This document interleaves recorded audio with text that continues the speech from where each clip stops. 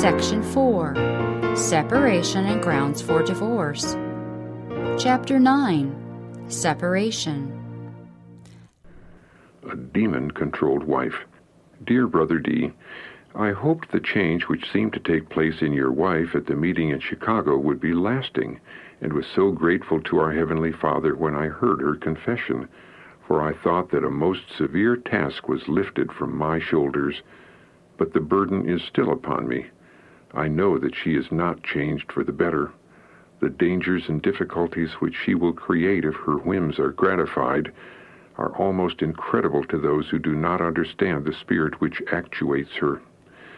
However earnestly her husband may endeavor to pursue a straightforward course to serve God, she will be his evil angel, seeking to lead him away from righteousness.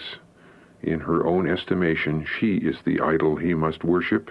In fact, she is Satan's agent, seeking to occupy the place where God should be. She has followed the impulses of her own unconsecrated heart until Satan has almost complete control of her. Unless there is a change, a time will come soon when this lower nature in the wife, controlled by a will as strong as steel, will bring down the strong will of the husband to her own low level. In this case, it is not the woman whom Brother D is dealing with, but a desperate satanic spirit. The Lord has a work for Brother D to do, but if he is overcome by these outbursts on the part of his wife, he is a lost man, and she is not saved by the sacrifice. Separation better than apostasy. His best course with this child wife, so overbearing, so unyielding, and so uncontrollable, is to take her home and leave her with the mother who has made her what she is. Though it must be painful, this is the only thing for him to do if he would not be ruined spiritually, sacrificed to the demon of hysterics and satanic imaginings. Satan takes entire control of her temper and will and uses them like desolating hail to beat down every obstruction.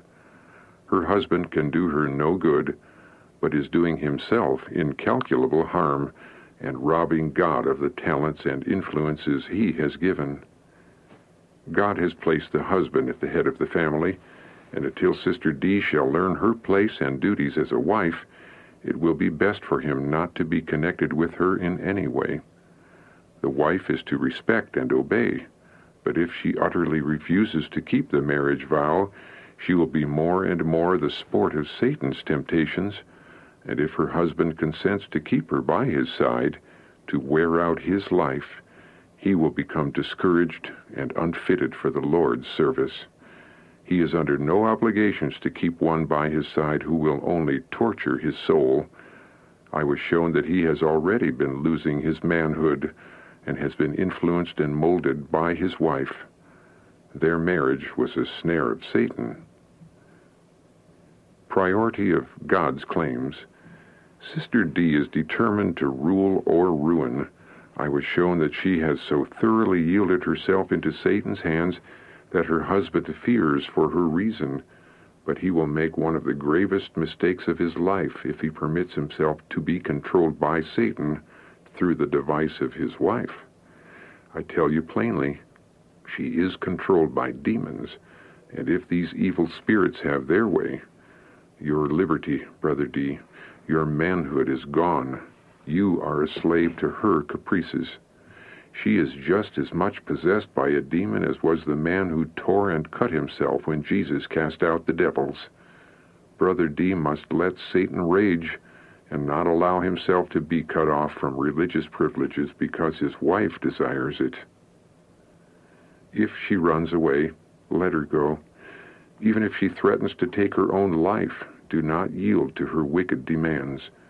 Even if she should carry out her threat, it would be better to look upon her silent in death than to allow her to murder not only her own soul, but that of her husband, and be the means of destroying many others. Permanent nature of marriage vows. Brother D, you have been terrified by the violence of your wife, but the course for you to pursue is the straightforward path of truth, righteousness, and wisdom. having the fear of God always before you. Satan is already exulting over his success. Sister D, I would not present this matter as I do were there not another life so closely bound up with yours, and the life of one whom God has chosen to be his servant. This marriage ought not to have been, but the step has been taken, and for your husband the work of overcoming is now tenfold more severe than if he had never seen you. Will you think seriously over this question, whether his usefulness shall be destroyed and his life become a failure because of your course? Your husband should not merge his identity in you. The marriage vow that binds the husband to the wife must remain unbroken, but he has vows to his Lord, to love him with the whole heart, the undivided affection.